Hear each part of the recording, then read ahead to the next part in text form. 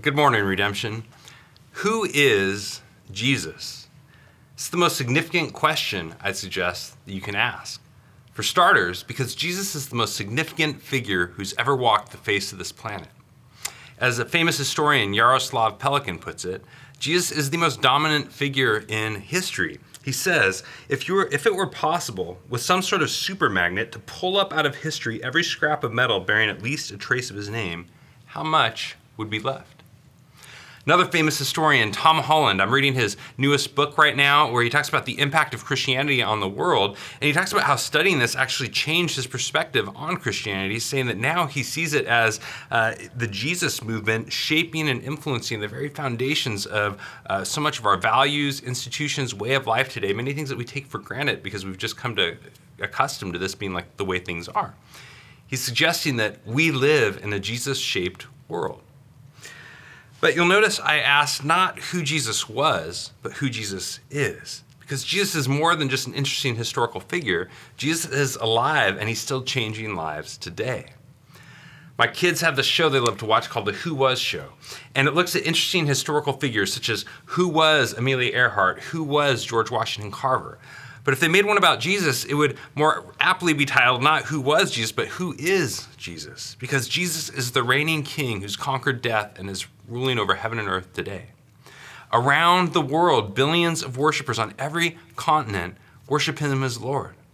In Africa, Asia, Latin America, and yes, even some here in the United States, lift up Jesus and worship him and devote their lives to him as their reigning king.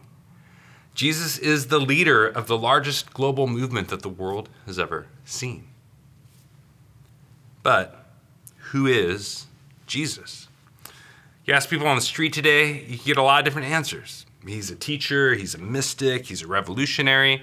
How would you fill in the blank? If you were to say Jesus is blank, how would you answer that? What if you could sit down with Jesus' best friend and ask him how he would fill in the blank? Well, the reality is we can in the Gospel of John. I'm excited because we're launching a new series today on the Gospel of John. And the Gospel of John is one of my favorite books in the Bible. And it's a book that is all about introducing us to who Jesus is. Now, John, the author, was Jesus' best friend during his ministry and all. And so he calls himself in the book the beloved disciple, or the disciple whom Jesus loved. That's what I would love to have on my grave someday, on my tombstone. It's beloved disciple, one who Jesus loved. Loved by Jesus, that's the best thing one could say about yourself in the world, right? We're loved by Christ. And John is this beloved disciple, and he writes this book that has become for many their favorite book of the Bible. One of the things that's beautiful about the Gospel of John is that you can read it as a new believer just the first time on kind of a surface level and go, whoa, this has introduced me to the beauty of who Jesus is. But you could also read it 80 years later as someone who's been following Jesus for years and still be pulling out riches of, oh my gosh, this is who Jesus is. Because John draws on imagery and things from all across the story of the Bible to show how the Bible is a unified story that points to Jesus. He's demonstrating how Jesus is the lead character in the best-selling book, the Bible, that the world has ever seen in world history, right? So John's goal as we step into this book is to introduce us to who Jesus is. In the first chapter alone, John uses 12 different identities for who Jesus is, 12 different titles to introduce us to Christ. Jesus is the Word of God, the Lamb of God, the King of Israel, and more. And then as we get out of chapter 1 and the book goes on, we find that John uses 7 I am statements to talk about who Jesus is, where Jesus says that I am the bread of life, I am the resurrection and the life, I am the good shepherd, I am the true vine, and more. We find that the Gospel of John is also structured around these 7 signs or miracles. And John tells us towards the end of the book why he used these signs. He's like, man, I could have used a bunch more signs. This is in John 20, coming towards the end of the book.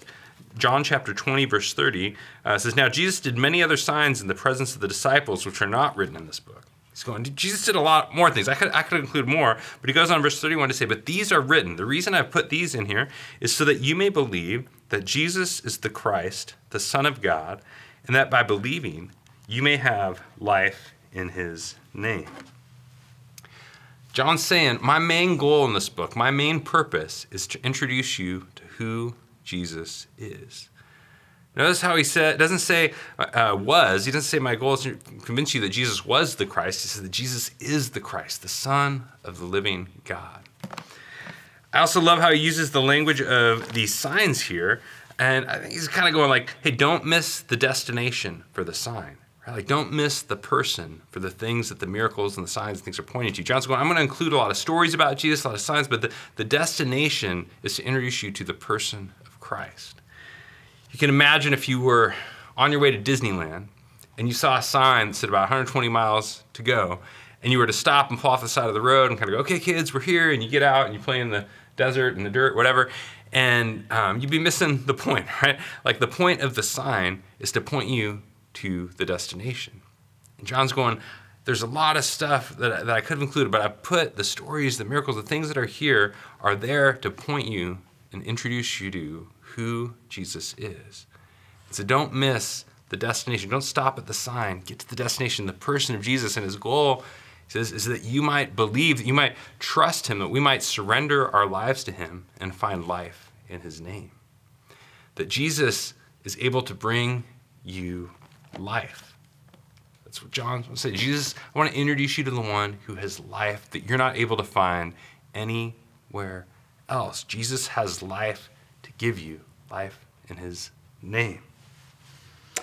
This means that Jesus is more than just an interesting historical figure. He's more than just the leader of the biggest global movement the world has ever seen. He's more than just the lead character in the best-selling book, the Bible, in world history. Jesus is here to encounter you personally, to bring you and give you life. So as we step into this Gospel of John series, our goal here is to encounter afresh who Jesus is. So we're going to jump into John 1 here in a minute, but first the question that I want us to ask, to kind of wrestle with here, is this question. Now, you can do this if you're on Zoom, watching through Zoom. You can do this in the breakout rooms. If you are at home with family or friends, you can discuss it there. If you have a journal and you're by yourself, if you want to reflect on this, that's fine. But the question is this.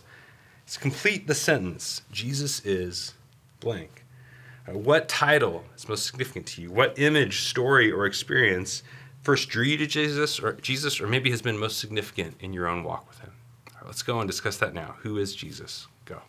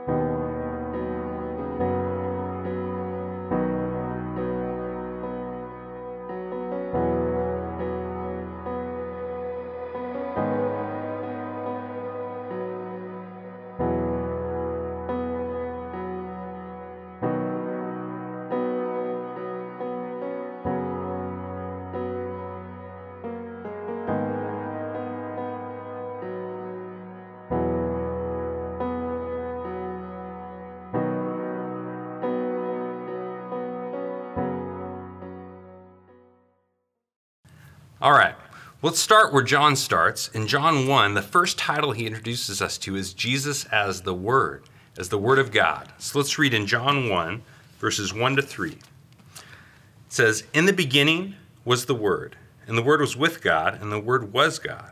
He was in the beginning with God. All things were made through him, and without him was not anything made that was made."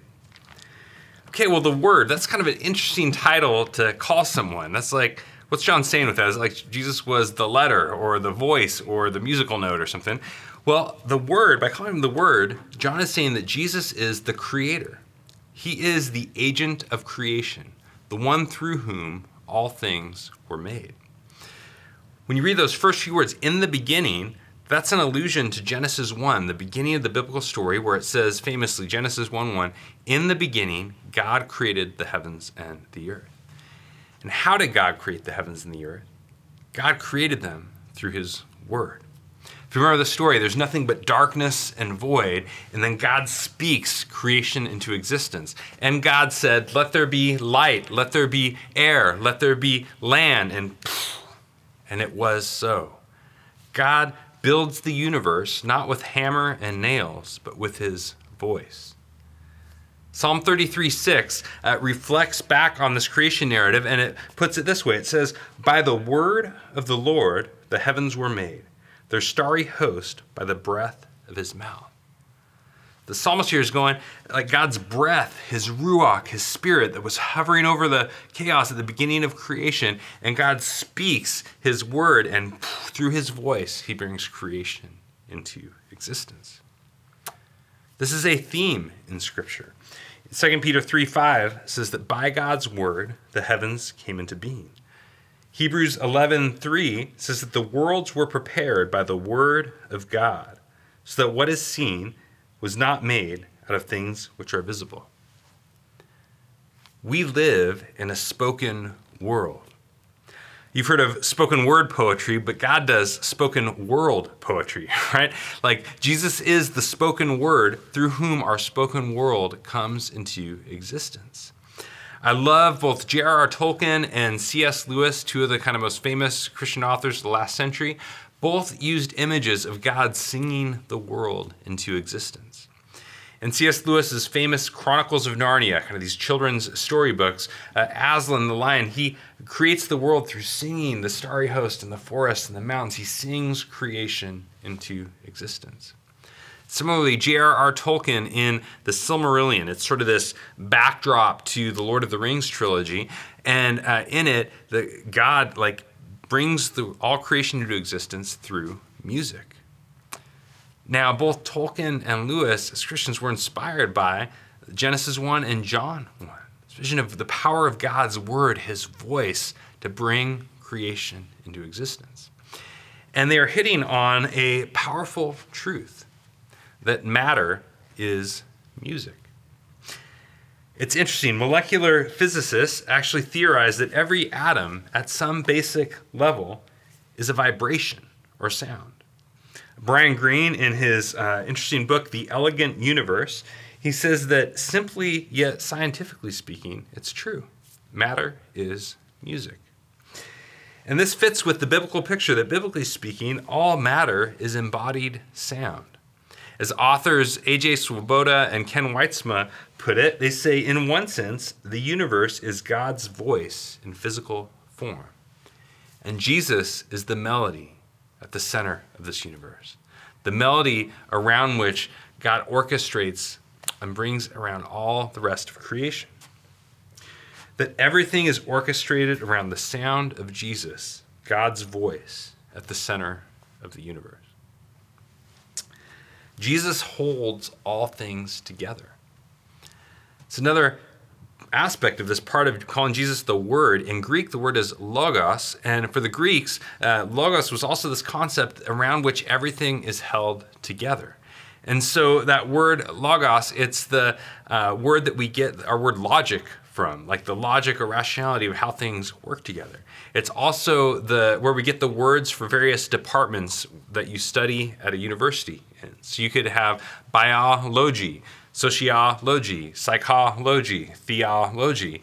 And that logic, it's the study of. It's the study of life, the study of the psyche, the study of society, the study of God. Jesus John is saying, is the logic that holds all creation together. Only for the Greeks, that logos was more of like a concept, like an abstract concept. But John's going, no, the logos is a person. So we're going to read later in John's gospel, Jesus says, I am the way, the truth, and the life. I am the truth that holds all things together. That truth is not just an abstract concept, but all truth is ultimately grounded in Christ, the person of Christ, the living word of God. Jesus is the logic that holds all creation together. Now, this is true. This means all of life is all for Jesus. That's our vision statement here at Redemption. All of life is all for Jesus. And one of the reasons that we say that is because all of life has come from Jesus. That Jesus is the one from whom our world's existence is derived. This means that there is no sacred secular divide, no physical spiritual divide, no dichotomy where this kind of stuff over here is spiritual for God and this other stuff is off limits, this is more just for us. No, it's saying all of life comes from Jesus and all of life is for Jesus. That's one of the reasons we do these First Wednesday events, a monthly gathering where we look at how the gospel relates to different aspects of culture. It's because we believe that all of life belongs to Jesus. And so we want to look at that and go, how does the gospel relate to this aspect of culture or that aspect of culture? Because there's no area that's off limits for explaining how does this relate to Christ, the living word of God. I believe this means that we should be a curious people. Curious about God's world because all of it belongs to Jesus. It's ultimately his. I love Jonathan Edwards talks about how all creation echoes Jesus' glory. All creation echoes Jesus' glory. In this passage, he says, the easiness and naturalness of trees and vines are shadows of Christ's beauty and loveliness. The crystal rivers and murmuring streams are the footsteps of his favor, grace, and beauty. When we behold the light and brightness of the sun, the golden edges of an evening cloud, or the beauteous rainbow, we behold the adumbrations of his glory and goodness, and in the blue sky of his mildness and gentleness. It's not only the beauty of creation, but also the bigness of creation that points and speaks to and echoes Christ's power as the living word through whom all things were made. Jesus is the agent of creation. John wants us to know, as we're getting ready to dive into his gospel here in this introduction, John wants us to know that the one who came to save the world is the very one who made the world. I love how Athanasius, the early church father in the 4th century, put it, where he said, it is right and fitting that the redemption of the world is wrought through the same word by which the world was made. When Jesus is not only our Savior, but our Savior is also our Maker. It's this picture of like the artist who brought forth the painting of creation, now stepping into the canvas of his masterpiece, entering into his creation to redeem it. And yet the one who has come to redeem us is the grand artist who brought us into existence to begin with. And when John says nothing was made that has been made without him, that means that includes you. That includes you. Jesus is the source of your existence. Your existence comes not only from your parents, but and the generations that have gone before, but from a deeper level. Ultimately, your existence comes from God. So as we step into this series on John, the invitation in exploring who Jesus is to get to know the heart of your Maker, to get to know the heart of your Creator.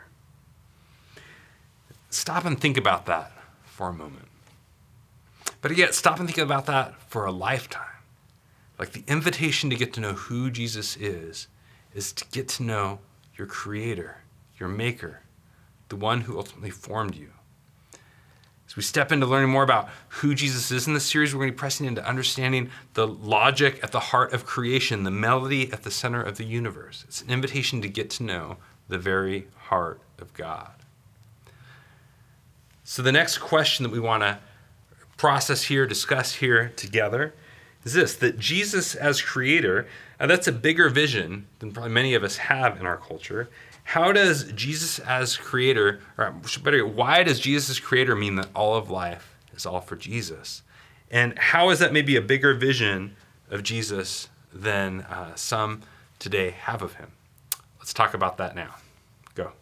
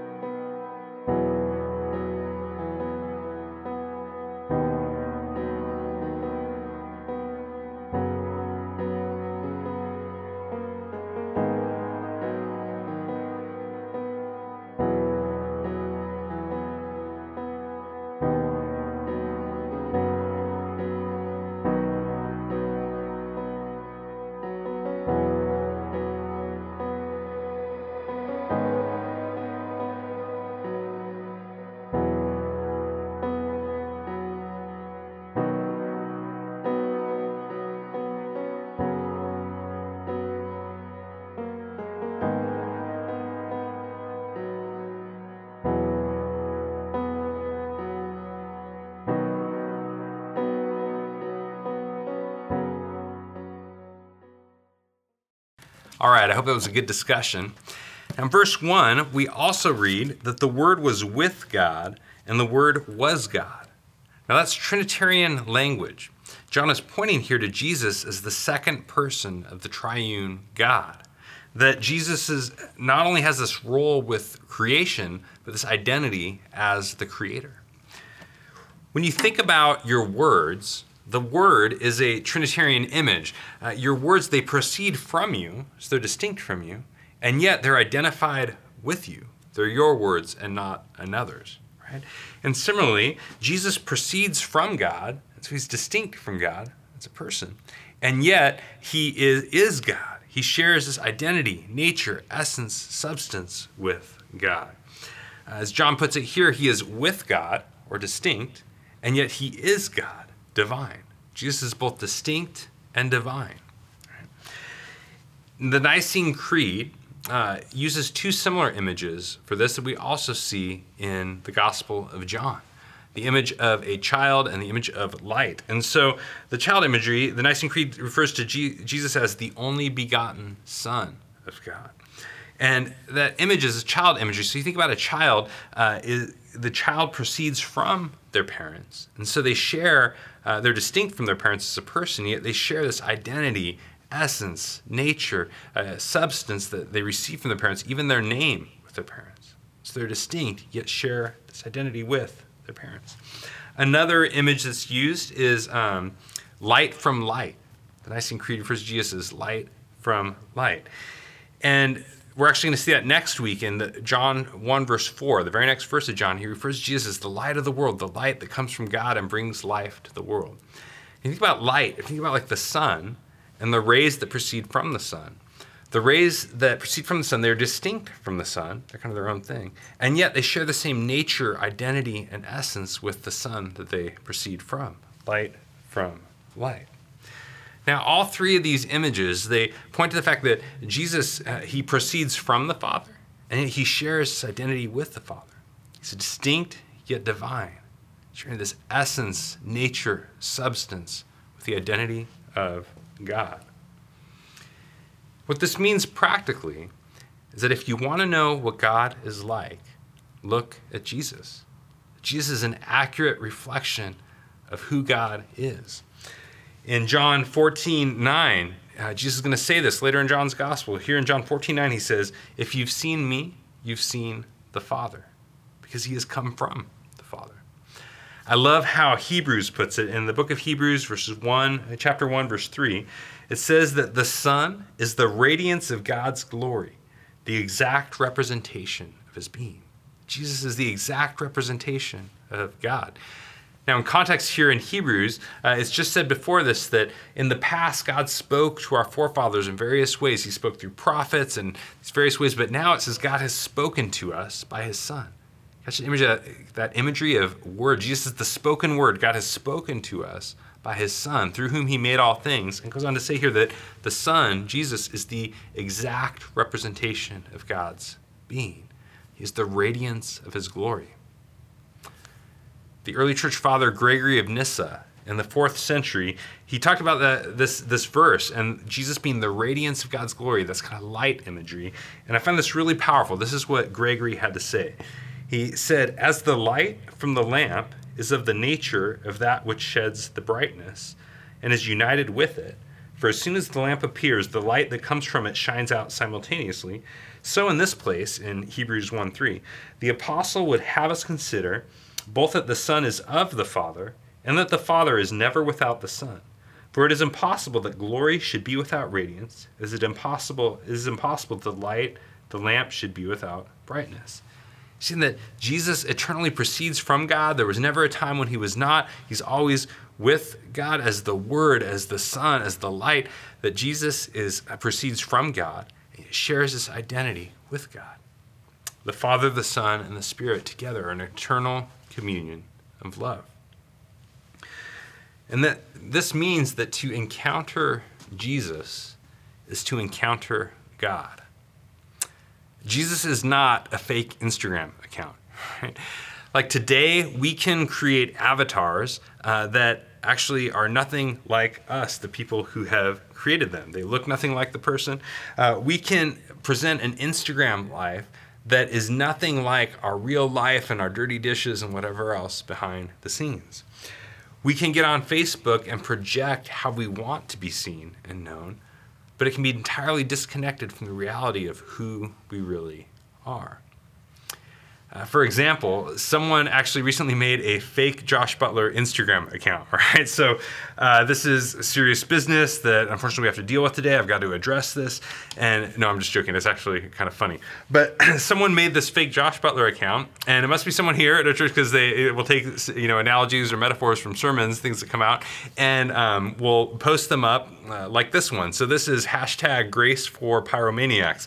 And this came out of one sermon where I shared a story of my son who accidentally set a neighbor's house on fire, and the neighbor forgave him and had grace for him. And so God has grace for us when we, do bad things. And so this post became kind of Grace for Pyromaniacs, and over in the caption kind of goes off beyond this and extends the metaphor to often almost ridiculous lengths or whatever, right? And the reality is some of us have had kind of a fake Instagram account experience with God, right? That, there are people who have said things about God, done things about God, have done things in his name that, have distorted or jacked up our impressions of who God really is.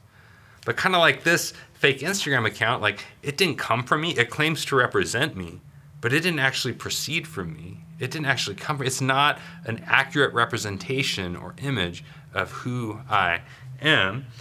And whoever this account is, they make fun of me for making these metaphors. I'm actually going to flip the script and make fun of the making fun of the metaphors by actually turning this into a metaphor. So there we go.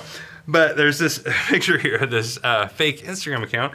And Jesus is not a fake Instagram account. He is the real deal. He proceeds from the Father, and he accurately represents the Father.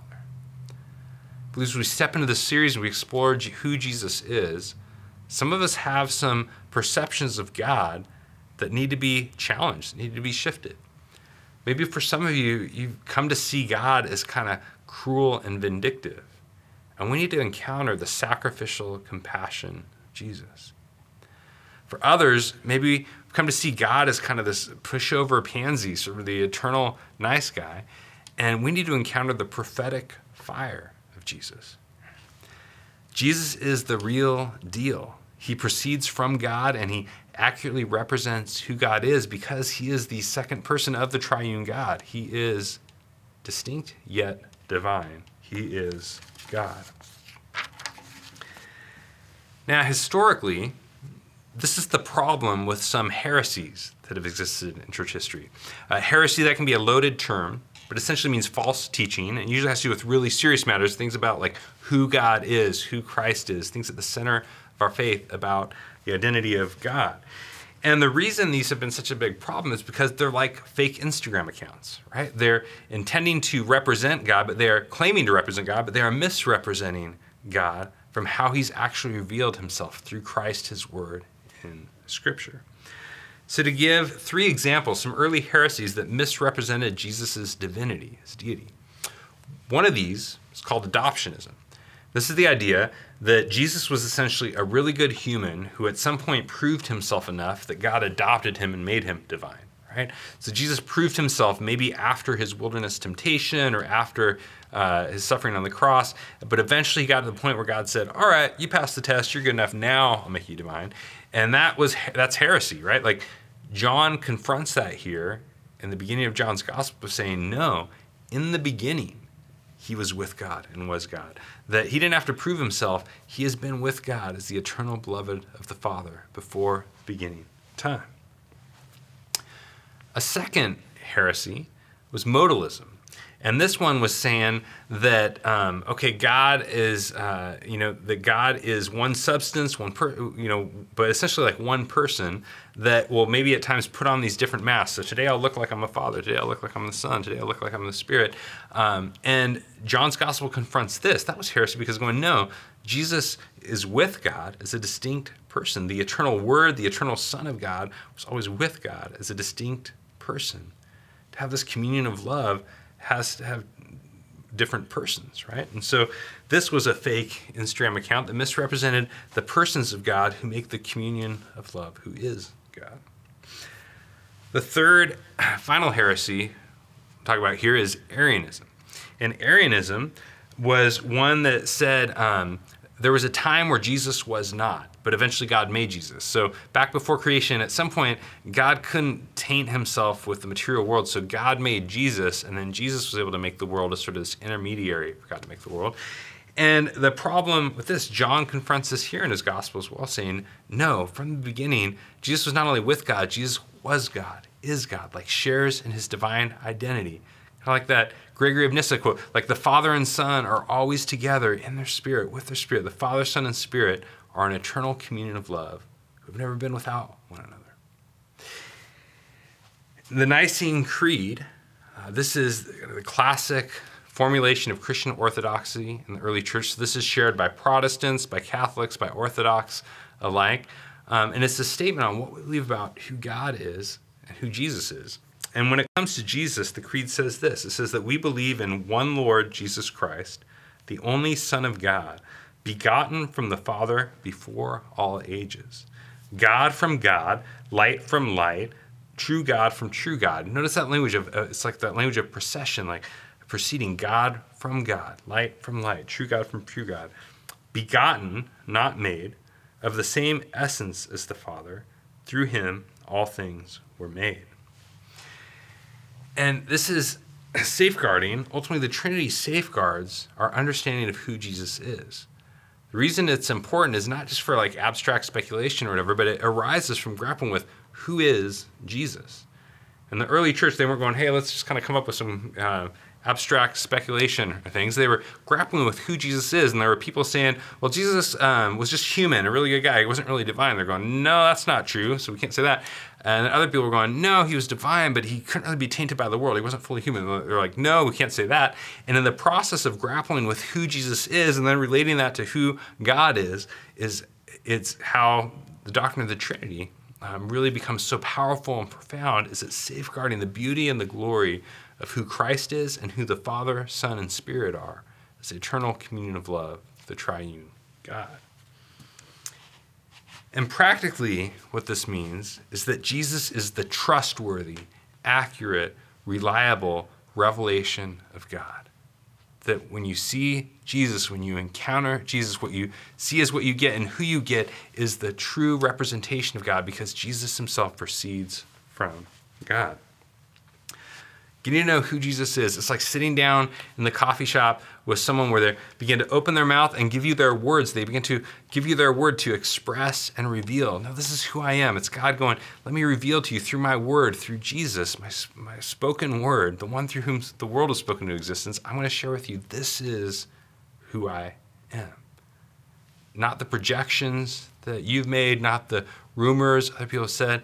We encounter who Jesus is. We're encountering God's revelation of himself to us in Christ. So the question that I want us to grapple with now is who Jesus is. How does who Jesus is confront some popular perceptions of God out there?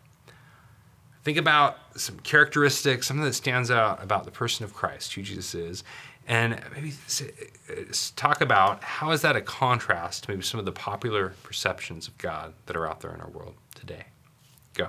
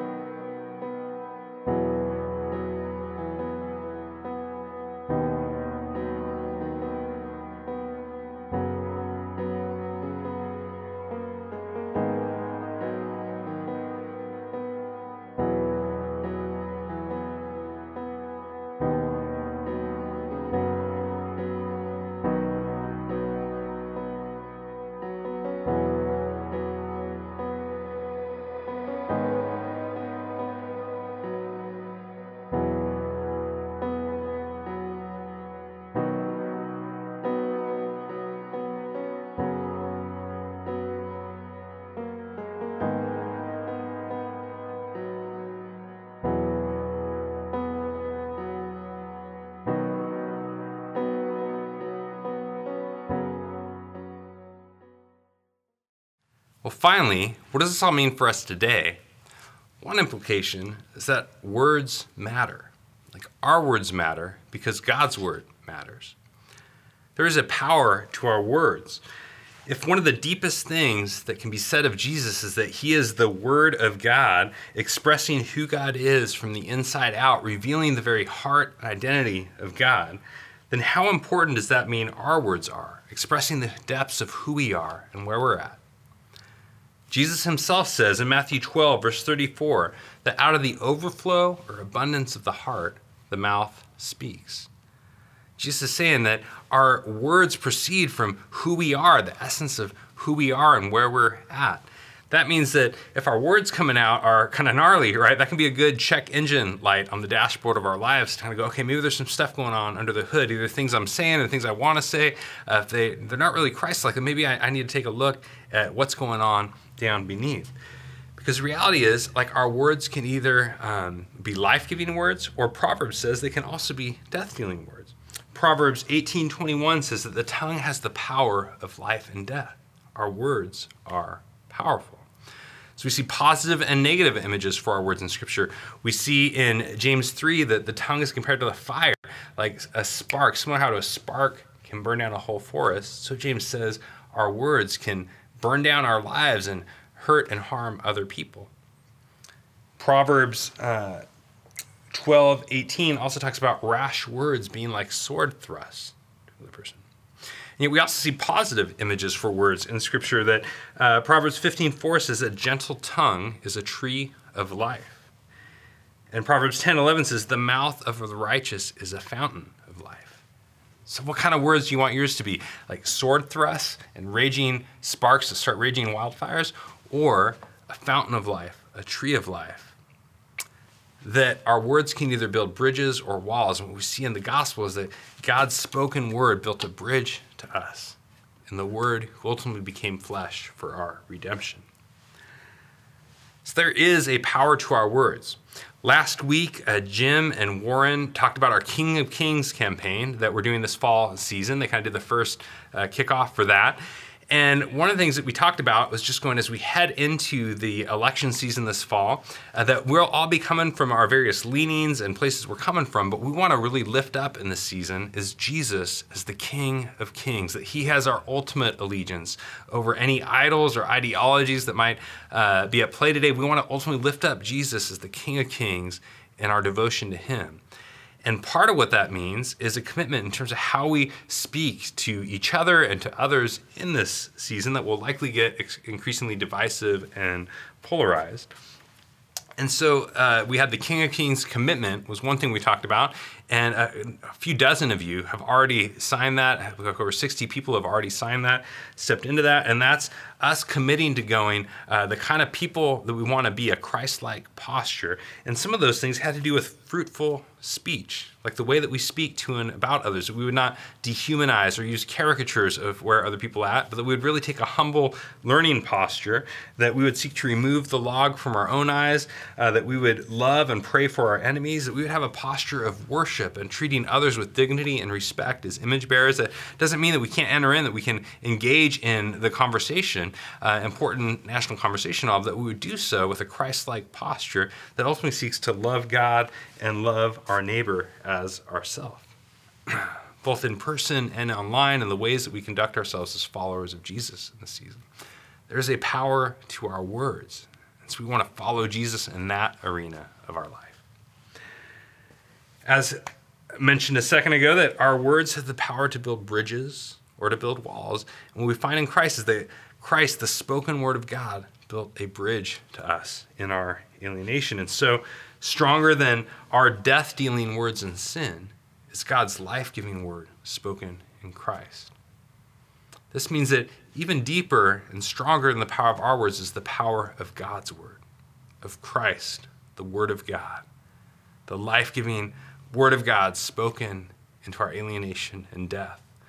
Jesus is the living word of God, the powerful word of God. Words matter because the word matters. Christ is the living word of God who has come with us and for us. And the invitation is to get to know who Jesus is. And this raises a question. Sometimes people will say, well, is Jesus the word of God or is the Bible the word of God? I've had some folks in the past say, hey, the word of God's not the Bible, it's Jesus. But that is a false dichotomy. It's not an either or, it's a both and. Like the scriptures are the written word that point and draw us to Christ, the living word. One of the things that we're going to see as we step into this John series is that John sees all of scripture as pointing to Jesus. He sees all of scripture as a unified story. The whole Bible is a unified story that points to Jesus. Another thing we're going to see is Jesus himself, and Jesus' vision on the authority of scripture. As Jesus is getting questioned, he's constantly going back, it is written, it is written, it is written, pointing to the authority of Scripture. And when Jesus talks about the Bible and the Gospels, he talks about its authority as being unbreakable, unviolatable, that not a jot or tittle will pass away. Jesus sees Scripture as binding and as authoritative. For those who want to dismiss Scripture and yet follow Jesus, we need to take a closer look at what the Son of God said about the Word of God. And yet ultimately the Word of God, Scripture, serves to point us, draw us to encountering the Word of God, Jesus, the person. You can almost think of it like if you got a love letter from someone that, man, you were in a relationship with, and we're all about that person. Like two problems. One would be to just kind of ignore the author of the letter. To go like, oh, I don't need the author because I got the letter. I'm going to put it in a glass and read it every day and just become obsessed with it, but I don't really care about the author, the person. That would be ridiculous, right? But another problem would be to throw the love letter in the trash and go like, well, that doesn't matter because I'm just all about the person. But the reality is if they were away on a trip, that kind of thing, that like that letter, those words would show you the heart of that person for you, would show you their vision for how things would be and what things would look like for you in the meantime until you're reunited again. And similarly here, as we step into the Gospel of John, similar to how we want to approach Scripture as a whole, it's going, the invitation is to encounter through it who Jesus is. Vision, our goal, the invitation for this whole series, encounter who Jesus is, because as the living Word, Jesus is what God has to say to the world. And the invitation, even this morning, is to come to Jesus, the Word of God, the voice of God, the melody at the center of the universe, the logic who holds together creation, Jesus, the living Word. And as we come to the table, for those of you who prepared the elements of communion, either with family or friends, or whoever at home, whatever you have available, but as we come now to receive communion, we come to Christ, the Word, who took on flesh, to be seen in the bread, to be broken and given for us. We come to Christ, the life giver, who took on the life-giving power of human blood in order to shed it and pour it out for us, represented in the wine.